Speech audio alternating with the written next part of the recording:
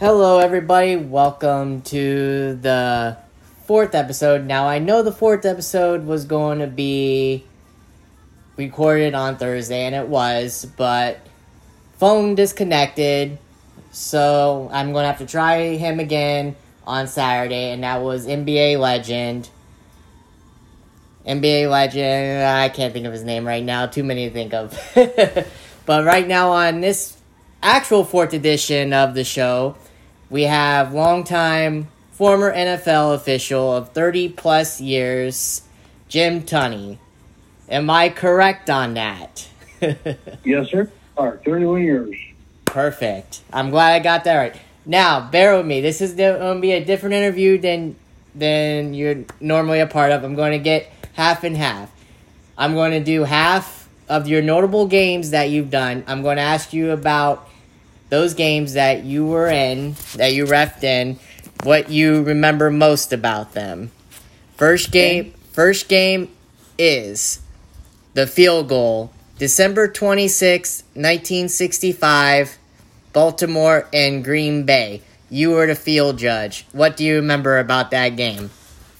It was a playoff game, and when the game went on to the next round, it was a high score. Baltimore had 10-7 with a few minutes left to go, and Don Chandler, the field goal kicker for the Packers, came in and kicked it. It wasn't very far, probably a 30-yard field goal. We had wind and snow, and made a curve to the right, like your tee shot that goes to the right. And this went right over the top of the post. So the post above the crossbar was about 10 feet in those days. I was a field judge. I stood right under that post, and I could see that it went on the inside and the outside of the post.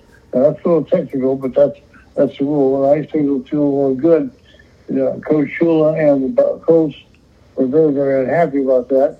We went to overtime, because that tied it up 10-10. We went to overtime, and Chandler came in again, kicked the field goal right down the middle, made it easy on me, and Baltimore won at 10-7. Tom Matty, who was the quarterback that day because John Unitas was hurt, Tom Matty went around the country after that with a cake with a crooked field goal upright, showing that that's the way Tunney called it.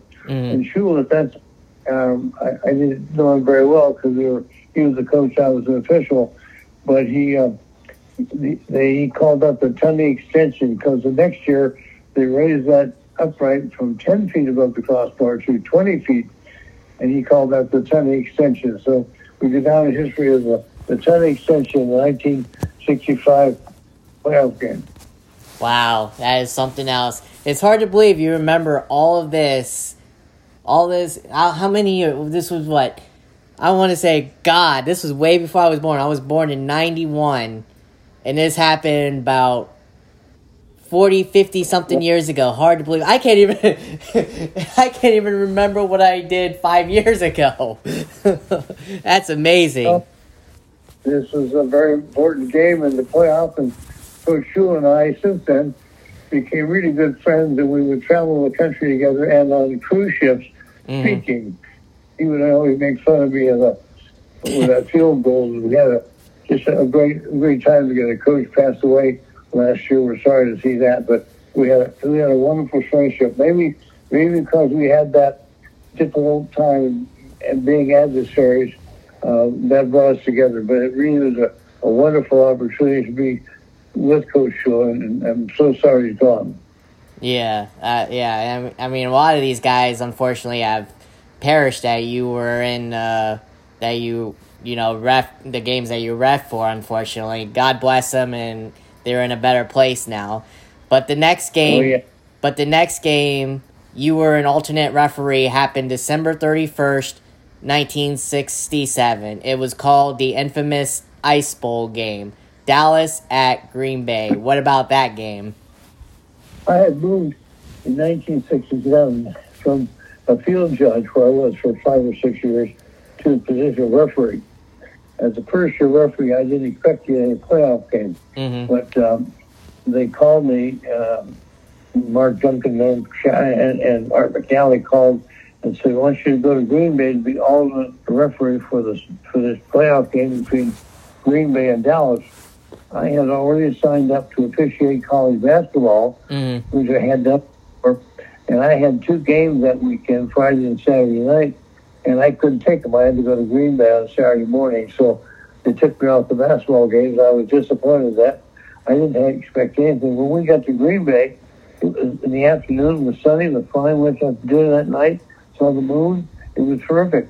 And then the next morning I woke up in the snow. I just hit everything. And I'm from California, so my blood is very thin. And I had no gear for this. So all the crew went downtown, Green Bay, December 31st. That's an important day because that's the end of the year. And there's got an Army Navy shop doing his inventory. And so he had been December 31st. He might not have been there. And we pounded on the window and the door, and he didn't want to let us in. And we told him what we were doing. We were refereeing the game that afternoon. So that morning, 9 o'clock, I guess it was, we were downtown knocking on the door. We got gloves and mittens and underwear and everything, all we could after the game. So went to the game in the snow. If you know, the field was frozen. My job as an alternate referee in the game, I'm on the sideline, and they stationed me on the sideline with the Packers. So I stood next to Coach Lombardi most of the game. My job was to keep track of the down and the distance so they thought it was a mix-up. And there wasn't. Officials did a great job on the field.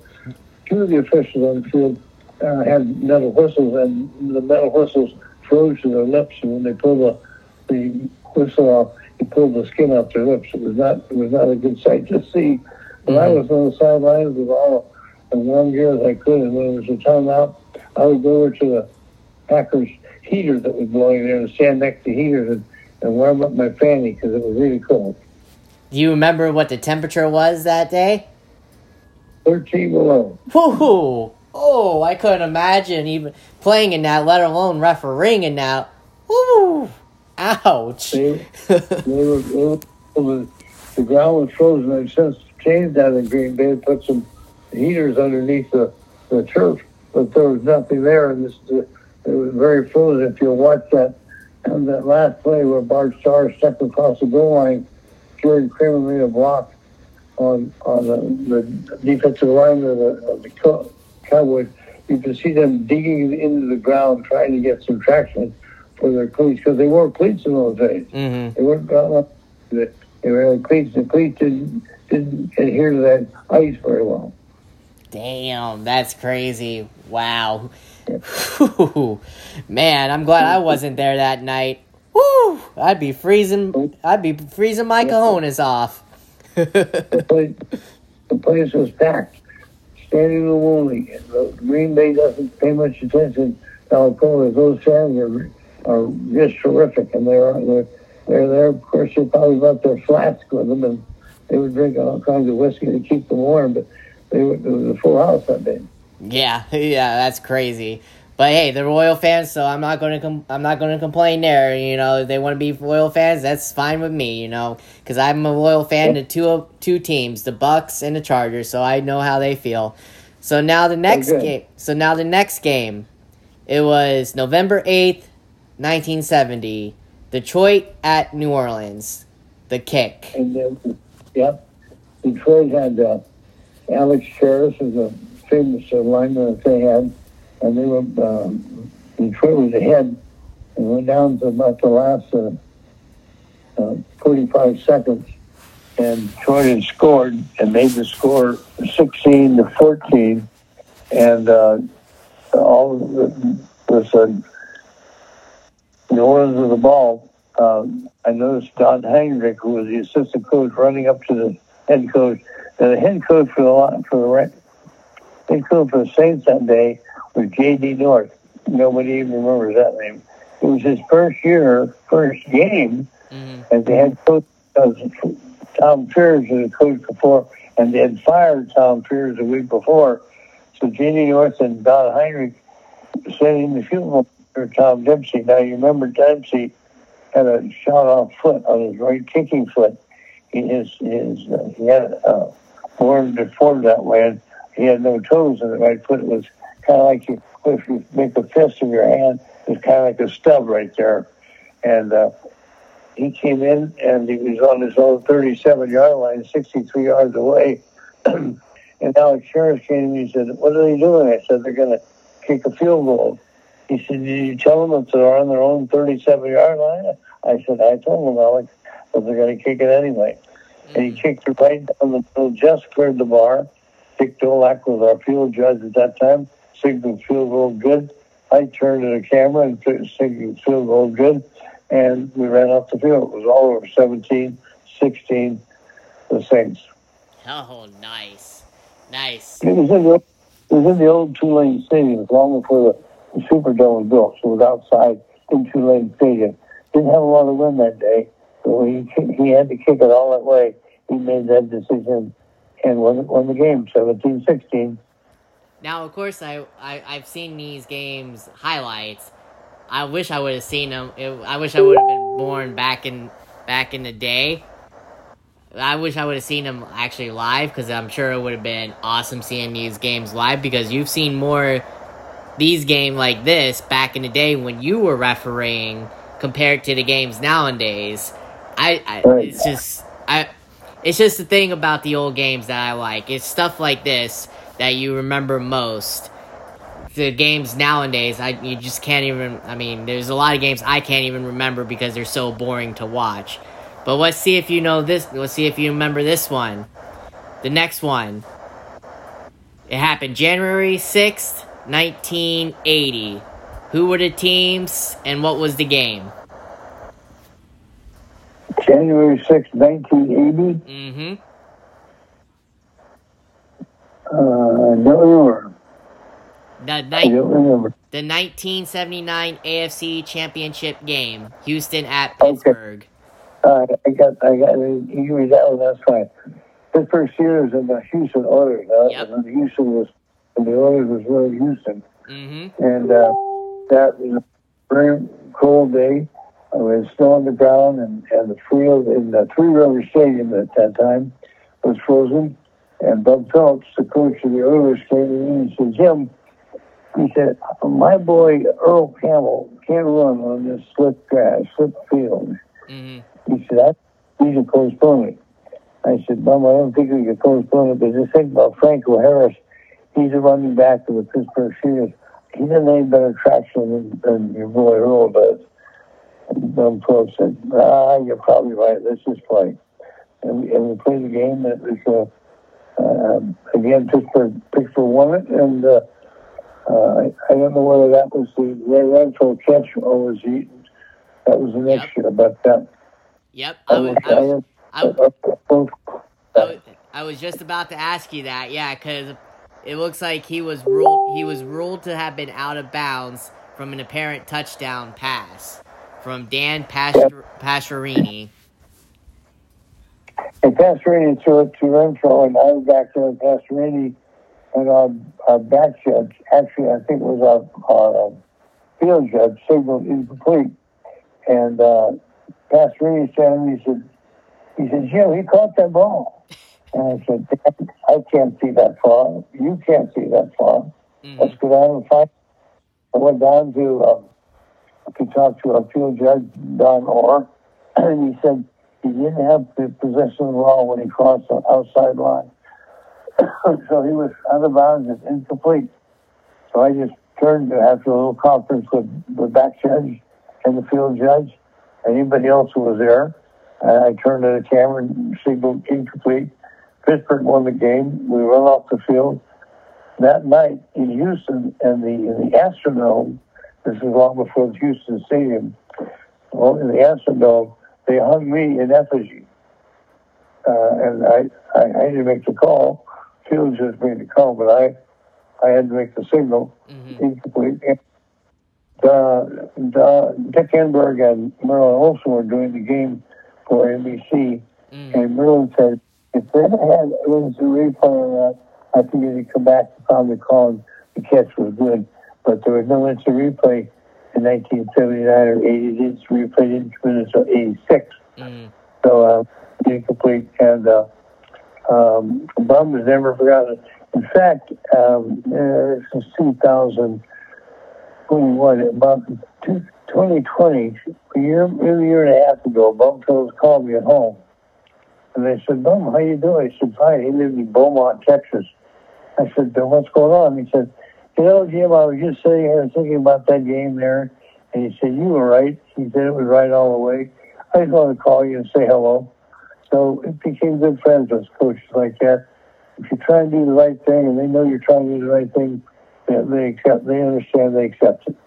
And after I get through with these games, I'll ask you about the replay rule. But real quick, after I get through done with the games and that, I do want to ask you, do you think if replay was implemented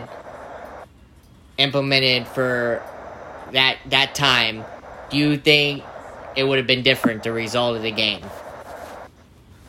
I don't think so, but I've seen the replay on television and things like that. I don't think so, but replay didn't come in until 1986. In fact, there's a story to that one, too. If you go back to 1978, they were talking about replay, and the owners were not convinced that replay was a good thing, because it slowed the game down, changed the tempo and all that. So it took them 8 years, from 1978 to 1986, to put the replay in there, and I was part of that the whole time. Now, the next game happened January 10th, 1982. Dallas at San Francisco. The infamous The Catch Game. How about that game? Well, it's right here in Candlestick Park. It's not far from my home. But I worked a lot of games in Candlestick before they tore that down. It was in the fourth quarter with about 45 seconds to go. And quarterback Montana called timeout. Mm-hmm. And they were talking to Bill Walsh, the head coach. And Coach Walsh said, it's only third down. So if you can't find Freddie Solomon open, just throw it away. So Joe takes a snap from center, rolled to the right, ran about, maybe 10 yards. And he was being chased by Too Tall Jones and one of the other Dallas linemen. And Too Tall knocked him on the ground. Jones lying flat on the ground. He threw the ball lying flat on the ground, and he didn't see the catch. And he looked at me and said, what happened? I said, you threw it in the stands. He said, what? I said, no. Dwight Clark caught it. You got a touchdown. And then we come back after that with a few seconds left, and the quarterback for the Dallas Cowboys, Danny White, comes back to pass and got hit and fumbled the ball. He turned to me and said, I was throwing it. I said, no, Dan, you were not throwing it. It's a fumble. And for the 49ers recovered, so the game was over. But it's one of the games where I get asked all the time, how about the catch? And I said, I've never seen Dwight Clark, number 87 from Clemson, never seen him jump that high in the air to get a pass. And he caught this one. And Dean looked with the side judge and signaled the touchdown at the time. So I get more questions about that than I get about anything else, I think. Now, if I remember correctly, that was Montana, one of Montana's last game. No, I can't say last game because he played in the early 90s for, I believe it was Kansas City. But I believe that was game that he also passed a couple TDs to Jerry Rice, correct? Oh, yeah. Yeah, in fact, I worked the first game that Jerry Rice ever played for the 49ers. And it was about, second quarter, maybe third. Montana throws a pass to Rice. He's in the end zone. And the Niners are behind by a touchdown. And it was Rice's hand, and he drops the ball. And the people in Candlestick, the 49er fans, they didn't know this guy is going to be the best receiver I've ever seen in the NFL. Mm. He drops him, came back to huddle, and Joe turned to him and just patted him on the back and said, Jerry, you catch the next one. Don't worry about it. And they went on a great relationship. How many games would you say you called of the great one? I call him the great one because he is in the NFL, of wide receivers. How many games would you say you called of his? All right. Yes. Oh, probably a dozen, something like that. Keep track of things like that. So I don't know. Probably 10 and 12, maybe 15. There you go. Hey, at least you can say, hey, you saw one of the great ones for at least 15 games. So more than what anybody else can say. But the next game now happened a year later, November 20th, 1983. Green Bay at Chicago. It was called the 100th game. How about that one? It was a fall goal, and that's where they list it now. When we went to the stadium, it was fine. The first half was fine, clear. It was right there on Lake Michigan. We came out to the second half. The fog had come over Lake Michigan and onto the stadium. And as we walked onto the field to start the second half, you couldn't see 50 yards. But the fog would roll in and roll out. But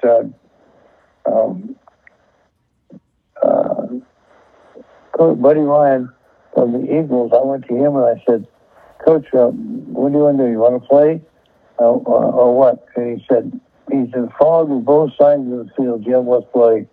And so I went to Mike Dick of the Bears and said, Mike, what do you want to do? He said, let's play. They go play. Actually, you could see the goalposts from one to the other from time to time. And it's interesting about fog in a football game. Fog really only takes place about from tackle to tackle, the end zone, wide receiver to wide receiver, and about 10 yards on either side of the ball. But where they were at the time, you could see, all right, 15, 20 yards. And, of course, the Eagles tried a funny one to kick off in the second half, and the Bears tried the old thing we used to do in the school ground, where the one guy would run to the right and the other guy was running behind the left, and they'd fake the handoff. Well, they faked the handoff and fumbled the ball. The other team recovered it. So it didn't fool anybody. And the interesting part about that game was that Randall Cunningham, the quarterback of the Eagles, set a new passing record, 404 yards he threw that day. And it's a lot of passes.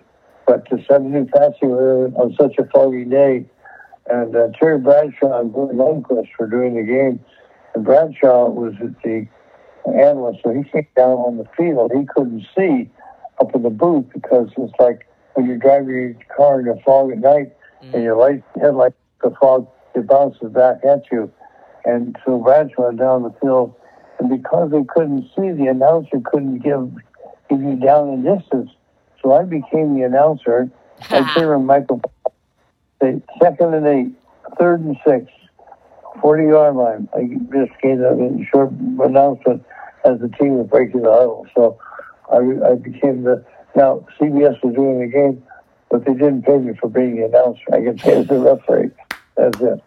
That's funny. But hey, how did it feel though to be an announcer though for like what you see nowadays, Pereira rules official, and how did that feel? Well, it was just part of the game. I mean, I just felt the crowd can't see this. The announcer couldn't tell what down and distance it was. So I thought they needed to know that. So I'll just make that announcement. It's fine. Yeah. That's great. That's great. I love it. So the next game happened 2 years ago, also in November, but this one was November 11th. It was San Francisco at Denver, the snowball game. Oh, yeah, that was what, 1990? No. 85. 85 was the game. Yep. And they're playing the 49ers, and 49ers set up for field goal down at the far end of the field. It was the old Ball High Stadium. They set up for a field goal, and Matt Kavanaugh was the holder. And just as the ball snapped, he caught the ball, and the snowball hit behind him and splattered where he's going to put the ball down. Didn't bother him at all, but he fumbled the ball. And I've asked him many times since. I've seen him when he was coaching. I said, Matt, did you that snowball? He said, I never saw the snowball. He said, my hands were so cold, I couldn't hang on to that ball. And, of course, Bill Walsh, the coach, was a little upset with me as we went off the field at halftime. And I think the 49ers ended up winning the game. But it was a snowball game, and they were throwing snowballs. And of course, I've had that dozens of times when you play back there. That's going to happen. In Green Bay and Detroit before they put in the old Tiger Stadium, and Buffalo, and the Giants, and the Jets, the Pittsburgh, Philadelphia, all those things had people throwing snowballs from time to time. This one, people thought this interfered with the game. In my judgment, it didn't. And Matt Kavanaugh said it didn't bother him either. Oh, boy. So now I gotta ask you then, too, like, are there, out of any of these games or any of the games you have officiated, did you have players and coaches attacking you? Like, literally I'm not going to say trying to attack you, literally, like, fight you, but did you have a lot of them come up to your face and say you made the wrong call? Oh, sure, you get that a long time for players. You remember who Tom Mack was who played for the Los Angeles Rams? Yes, I do. Tom pretty well. And I thought I had a game in the Coliseum, the LA Coliseum, and he grabbed this defensive lineman and took him down, and I threw the flag, and I said, holy, number 65. And he said, Jimmy, he said, I'm 12 years in this league. I'm all pro. I've been all pro. I've been on Pro Bowl every year. I don't have to hold people. Mm-hmm. I block them. I said, well, Tom, you held that time. So about 3 plays later, this guy blitzes up the middle. Nobody gets him. Tom reaches out, grabs him on the leg, and pulls him down. Very obvious. You can see that from the 60th row in the Coliseum. And I threw my flag, and I said, Tom, how about that one? He said, well, sometimes you got to protect your quarterback. So they yell and scream. But I always had fun out there. I thought, this is a fun game. Let's enjoy it and have fun with it. I never get upset that somebody called me about a bad name or something like that. Mm-hmm. It's a game. It's a hard game to play. It's very physical in the line of scrimmage. You can't take a beating. It's a tough one. So I never get upset with somebody disagreeing with my call. And I agree with you. It is literally a hard game to call, especially in live action. It really is. Any sport, for that matter. I mean, the refs go through a lot. I'm a fan, and I may not agree with the calls that a lot of refs make, but I at least understand your guys' position. Like, it's tough in any sport for any ref to make a call that's live, right there on the spot. It's hard. It really is. You said the right thing, Byron. Is being in the right position to make the call. And that's what officiating is all about. Being in the right position, being able to look at the call and make your judgment. If it's a foul, you throw the flag. If it's not, you let it go. But don't be too quick with it. Take your time and watch the play and then make the call when you know there's the right time to do it. Exactly. And I agree. And most officials are good with that. But there are a lot, unfortunately, that just either A, don't know how to get into the right position, or B, I hate to say it, and I'm sure there was in your time as well, crooked officials that are betting on the sport or betting on the game to get the advantage. And unfortunately, I know that has to happen. And I don't know if it happened in your time, but I know it's happened in this time. I know it has. You remember the name Tim Donahue? Yep, the NBA official. Yep. And the referee who bet on the game and who gave friends of his clues about who's going to win and what to do. Yep. And he's been barred from officiating. He was fined, I think, $150,000 and so on. Yep. However, we have never had an NFL official accused of bribery or cheating on a play. Never. Nobody's ever had that accusation. Oh, they yell and they scream at you and say, you're cheating me from time to time, but it's never happened. And I'm going to disagree with you very, very strongly. We have officials with integrity. When they hire an official, they want to know what's your level of integrity. It's got to be 100%, and you just can't do that. I've never worked on a crew, and I've had probably 8 or 10 crews in the 31 years that I've worked. I've never had an official thinking even about cheating or even a gambler. Now, gamblers will come after you. I've sat on an airplane flying to a game or from a game, and people know who I am, see my picture, and they see it on television, and they come and talk about, well, how's Joe Montana's back, and how's John Elway, and how's this, how's that. Never happened to say anything. I said, I don't know. I'm not into that. So they leave you alone if you just hold your head high and do what you got to do. Be honest with it. We don't have any officials today, and I was a trainer for 3 years in the middle team, 13, 14, 15. And so I watched work with officials all the time. Never had anyone even close to cheating or giving a favor to the other team.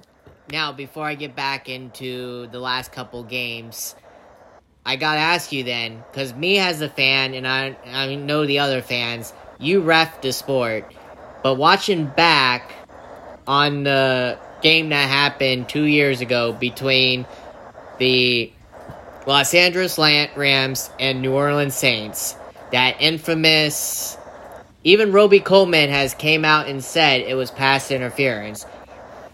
Do you believe the ref had something to do with that call, not making that call?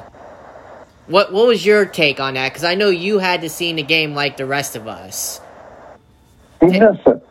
He should have called pass interference, but he just didn't see it. Let me give you an example. You ever watch a magician with card tricks? Yeah. And move the card back and forth? Yes. And then you'll say, when you're sitting 10 feet away from him, you say, how did he do that? You're looking right at it, and you don't see it. Mm-hmm. It's called unintentional blindness.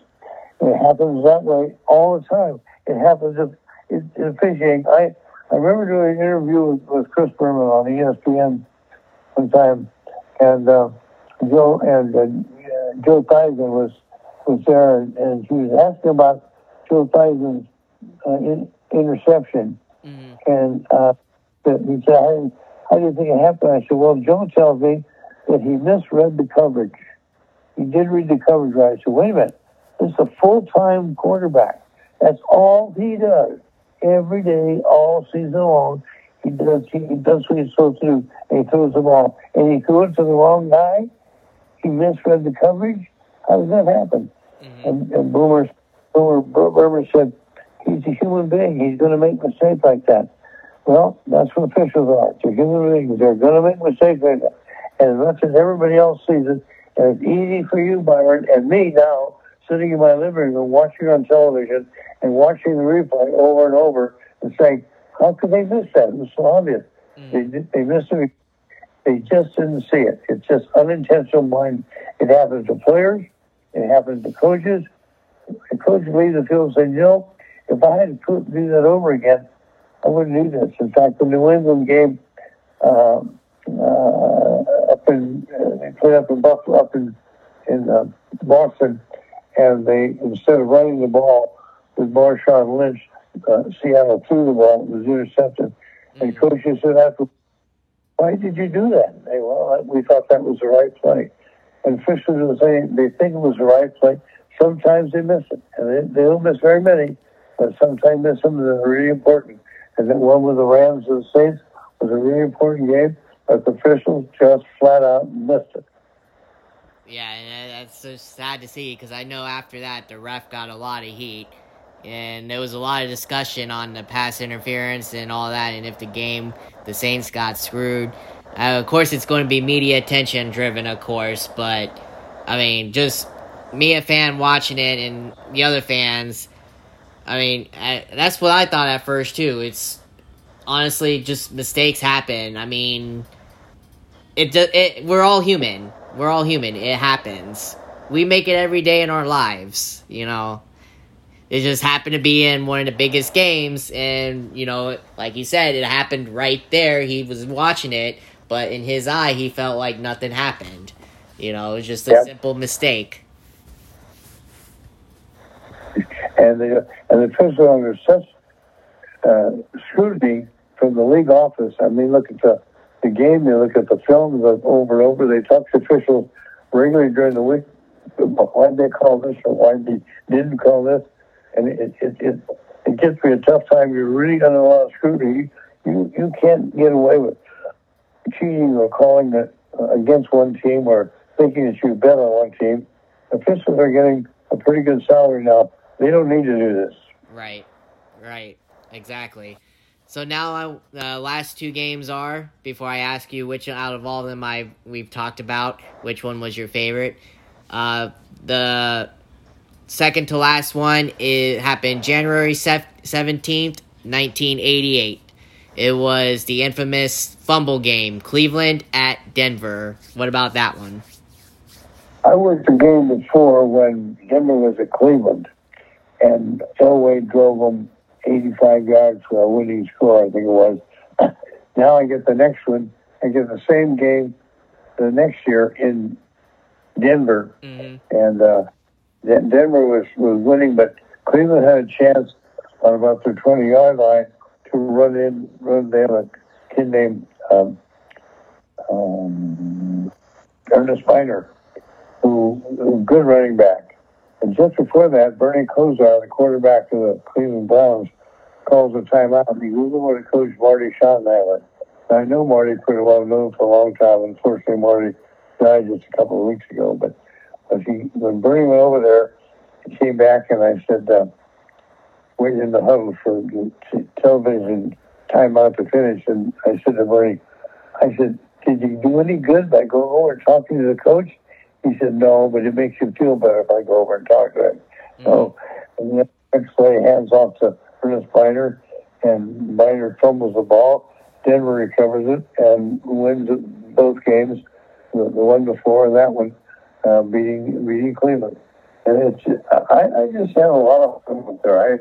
I talked to players and sit around, and Walter Payton would untie your shoe if you stood close by it. It was all kinds of fun out there. I really enjoyed being in the field. And now the last one happened later that year, the following year, December 31st, 1988. Philadelphia at Chicago, the infamous Fog Bowl. Fog Bowl, right. We talked about that. And we talked about the fact that both coaches I went to them, they wanted to play. And I talked to the commissioner's representative that day was Joe Brown, vice president. And so after I talked to both coaches, I was in touch with Joe. And every time out, I would go over behind the Chicago Bear bench, pick up the telephone and talk to Mr. Brown and say, both coaches want to play, where can they play? He said, it's your decision. Said it was. It's up to the referee. That was me. He would make the decision. And after the game, in the locker room getting ready to change, and Joe Brown called to the press box. He said, Jim, don't change your clothes. He said, NBC wants to interview you. So a guy named Will McDonough, Sean McDonough's father, Will McDonough, in the hallway outside the locker room in Soldier Field, he interviewed. And then following that, Jim Gray, who was there at the time with NBC, they were going to do the next game, and Jim was there. And I've known Jim for a long time, good guy, good friend. And he said he wants to interview, so he interviewed me, and he was teasing me. He said, you know, Jim, I was on the field, and I couldn't see the goalpost. How can you see it? I said, Jim, that's because I could see it because I'm a referee and you're a reporter. So he laughed. We had a good time, and it was just one of those games we got to make a decision. You see, if you held the game up, if you sent the team back to the locker room, how long do you keep them? If you keep them a half hour and field clears, can they play again? They go into the locker room for 10 to 15 minutes at halftime, and that's about it. They go to the bathroom and do what they got to do. But you keep them in for a half hour, or you couldn't postpone it. This was a Saturday night game. The next game was Sunday, another playoff game, another part of the country. I don't know who they're playing, but then two NFL teams. That was Sunday. And then on Monday, and that was January 1st, that's normally the Rose Bowl, the Cotton Bowl, and all those. They postponed those games for the Sunday. The colleges didn't want to play on a Sunday, so they moved to the Monday. So after that Philadelphia Chicago game, the next game was an NFL game playoff, and the following day was with all the colleges were playing in the normal January 1st game. So you would wait till Tuesday to play. Whoever won Tuesday got to play the next Saturday or Sunday. So we thought that's the time to play the game. Everybody's in the same conditions, and Chicago won the game, but that's the way it goes sometimes. So now I got to ask you then, after we went through all them games, what was your most memorable game out of the ones I just mentioned that you remember most? Oh, we just went through a half hour of all the games. I can remember all of them. I think there's another game that was probably more memorable to me in terms of memory. Byron, I worked, I think, over 500 NFL games in my career or so. I'm not. But the one game that I remember very well, was kind of special for me, was the Super Bowl 11 played between the Minnesota Vikings and the Oakland Raiders in the Rose Bowl. I grew up 4 miles from the Rose Bowl. My dad was an official. He would officiate games in junior college and college. And I would go as a kid, maybe 7, 8, 9 years of age, go to the game with him. And I get to sit on the bench. That security wasn't very much. I was sitting on past the junior college bench. At halftime, my dad came over and said, "See that kid there? Number 28? That's Jackie Robinson." He said, "He really could be something someday." And of course, sitting alongside Jackie Robinson was exciting. But then that was in 1937, 38. Wow. In 1947, my dad refereed the Rose Bowl game between UCLA and Illinois. And I was there that day. 30 years later to the month, from January 47 to January 77, I got a chance to work in the same place that my dad worked. That was very, very important to me, and will always be one of my favorite games. The Raiders beat the Vikings 32-14. That's awesome. I can't tell you. That gives me goosebumps. You're just hearing that. So I also want to ask you this too. I'm seeing this now. You are the only referee to work consecutive Super Bowls, and will likely be the only one to ever do so. How does it feel to possibly know that you might be the only ref ever to do that in NFL history? When I worked the Rose Bowl, I worked the game between the Super Bowl 11 between the Vikings and the Raiders. After the game, I was talking to Art McDowell, the supervisor. I said, "Well, how do I get this assignment?" He said, "Well, you finished number one in your position. You take the number one." They changed it a little bit now, but take the number one in your position. I said, "Well, I'm going to try to be number one next year." And that's why I went Super Bowl 12 between the Dallas Cowboys and the Denver Broncos in the Superdome. The first Super Bowl game we played in the Superdome. So I guess I finished first each of those 2 years. I worked, as you know, 29 NFL playoff games, 29, 31. So I was very fortunate. I really enjoyed it, and a great opportunity for me. And as of January 1st, 2019, I don't know if he's alive still to this day, but you and Ben Dreif, you may know him, are currently still the only referees remaining from the AFL-NFL merger. Can you believe that? Yeah. And I've known Ben for a long time. He came in the AFL. I had a chance in 1960 when the AFL was starting and the NFL was adding officials. When I joined the NFL, they only had 12 teams. Mm-hmm. And they were adding that year, 1960, and the next year, 1961, when the Vikings came in. So the NFL needed officials, the AFL needed officials. I was working in the colleges in what they call the Pacific Coast Conference. It's now called the Pac-12. And I never applied. They came to me and said, we'd like you to work in the AFL. Mm-hmm. And the next week, the NFL called, we'd like you to work in the NFL. So I had a choice of either one. And I chose the NFL because I'd seen other pro teams try to compete with the NFL, and they didn't make it. They failed. So I thought the NFL was a better choice. I enjoyed working in the NFL, and I was my first 6 years where I was a field judge. I liked that because I got a chance to work with some of the great people, officials that nobody knew, Ron Gins and Bill Downs and Bud Brubaker and Norm Schachter and Red Pace and Jess High. All these guys were great referees. And I wanted to be a referee, but I came in as a field judge and get to work all these great referees. I learned an awful lot from them. Mm. That's awesome and amazing to hear. And you got your ultimate goal. I mean, you became awesomely a historic referee, more than what Pereira and these guys can say nowadays. Pereira's gone retired, but he called some big games, but not as many as you have, and that's amazing. Now I see you. How'd you get the gig where it says you worked as the ref for 18 editions of Battle with the Network Stars? Did the network call you, or did you get a hold of them for that gig? Yeah, they called me. Yeah. And it was great to be. I worked with CBS, NBC, ABC, ESPN. Worked for all those guys and all the announcers, and I've had a very fortunate career. I'm very blessed to have been able to do what I did. Yeah. Perfect. That's awesome to hear. And also, I see, too, you're an author. Tell us about that.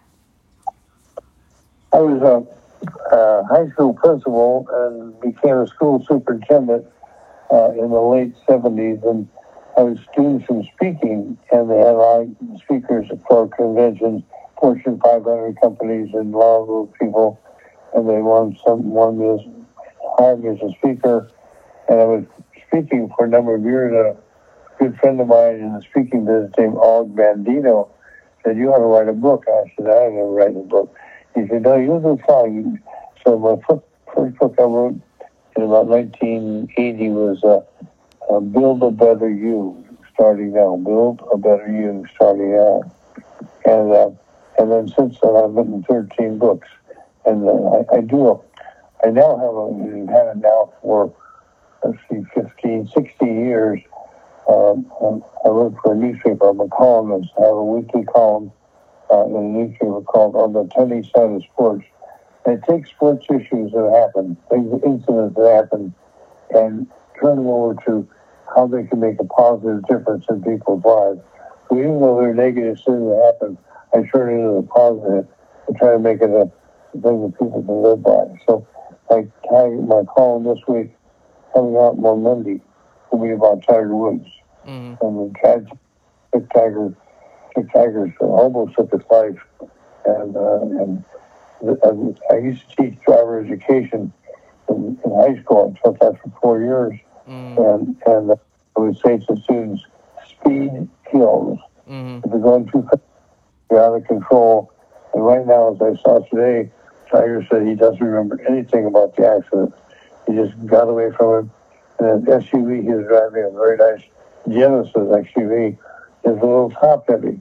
So once it started to turn on its side, he kept rolling. He rolled for, I think it was reported he rolled for 700 feet. Yep. Over and over. Yep. Yeah. So I try to take those issues that happen, and people want to talk about sports all the time.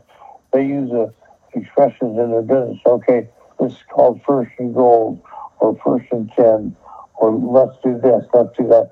All with sports analogies. And so I try to use those for other people who are just observers of sports that have never been on the field. So that's a fun thing for me.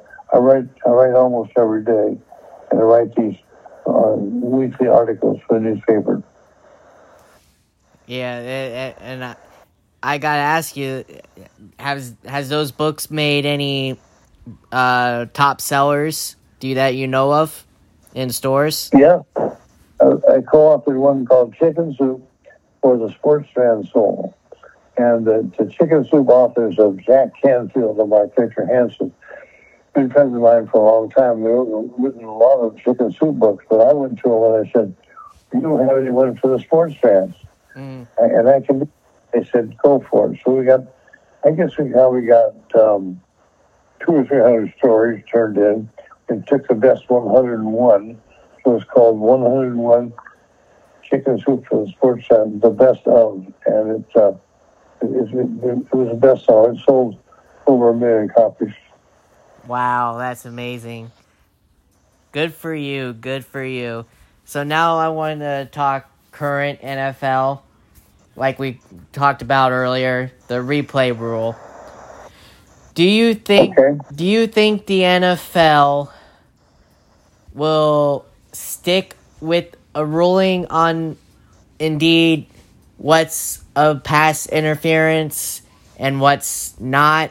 Because there's been many variations of it dating back to when you were officiating. How can the NFL resolve this issue and make it a legit call? Because nobody now knows. I don't even know, as a fan, casual fan watching it, and been for years, what's the difference between pass interference defense to pass interference offense? Please help us out there and what they can do to fix it. There's not much difference. It's a matter of who gains an advantage. If an offensive receiver pushes off and catches the ball, he gains an advantage. It's OPI, offensive pass interference. If a defensive mind grabs a receiver who's about to catch the ball and pulls his arm down, it's DPI, defensive pass interference. And it's really hard on officials down the field. The back judge, field judge, side judge have that responsibility. These guys are running 4.4, 4.5, 40-yard dashes. They're very speedy. It's going fast. The ball's coming about 30 or 40 miles an hour, and they're up trying to get it. And it's one of the toughest calls, and probably maybe the toughest call.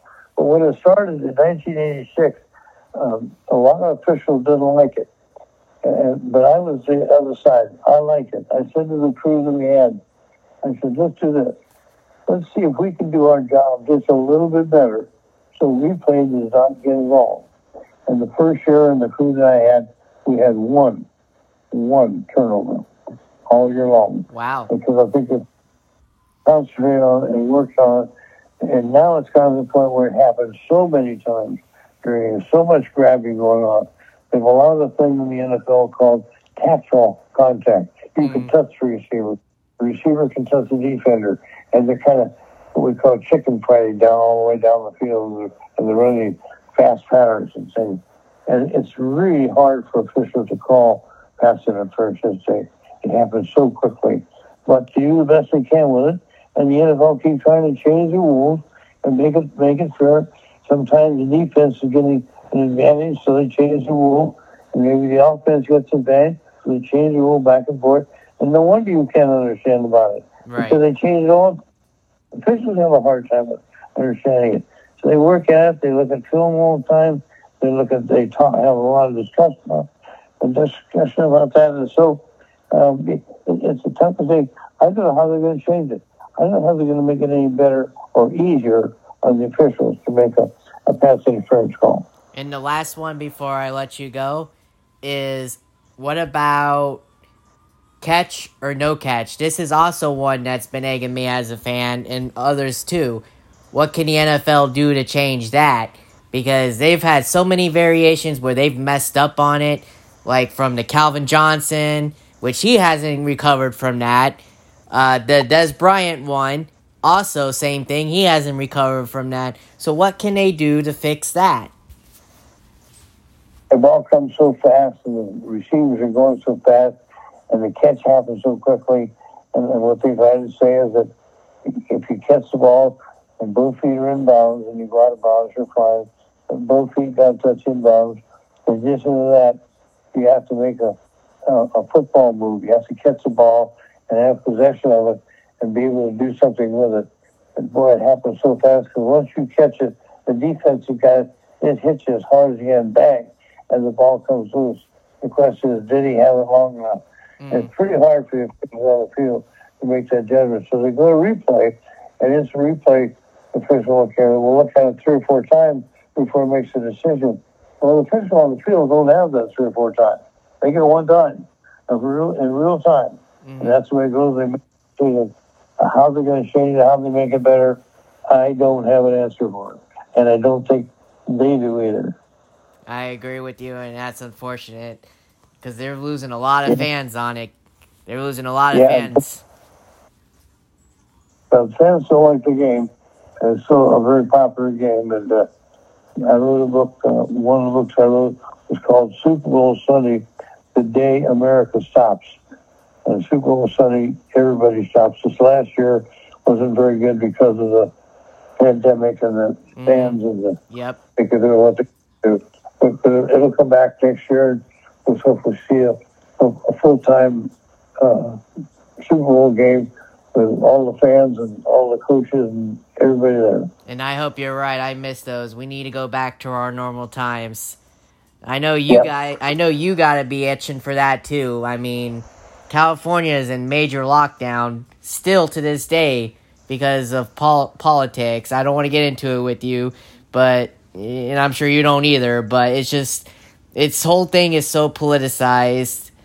I just want normalcy. The fans, that's what makes the game, makes sports, all that. And without that, it's just nothing, Exactly. Yeah. We hope we get back to normal, too. You've been very kind to allowing me part of your program today. I really appreciate that, Byron. Thank you. Definitely. And you're more than happy to come on anytime you want. I got your number. I'll text you. I'll also email you as well if you want to come on again sometime. Thank you. That's a wonderful opportunity. We hope to see you. Hope your program goes well, and thank you for the opportunity. Yeah, no problem, and I'll definitely stay in touch with you. Okay. Thanks, Byron. You're welcome. Have a good night. You too. Bye. Bye-bye. Jim Tunney, everybody. Longtime NFL official. Awesome conversation. Proud to have it. So I'm going to exit the show. This 4th episode installment with Jim Tunney. It was a great show. I hope you guys take a good listen to it. Great knowledge of all his years. Awesome listen. Please listen. And now we got an episode coming up tomorrow. We're going to try again. 2nd installment. Hopefully it goes well. His phone stays charged. It all goes well. But we're going to do Jermaine Jones again for the 5th episode. So stay tuned tomorrow night. It's going to be a fun show. You guys have a good night.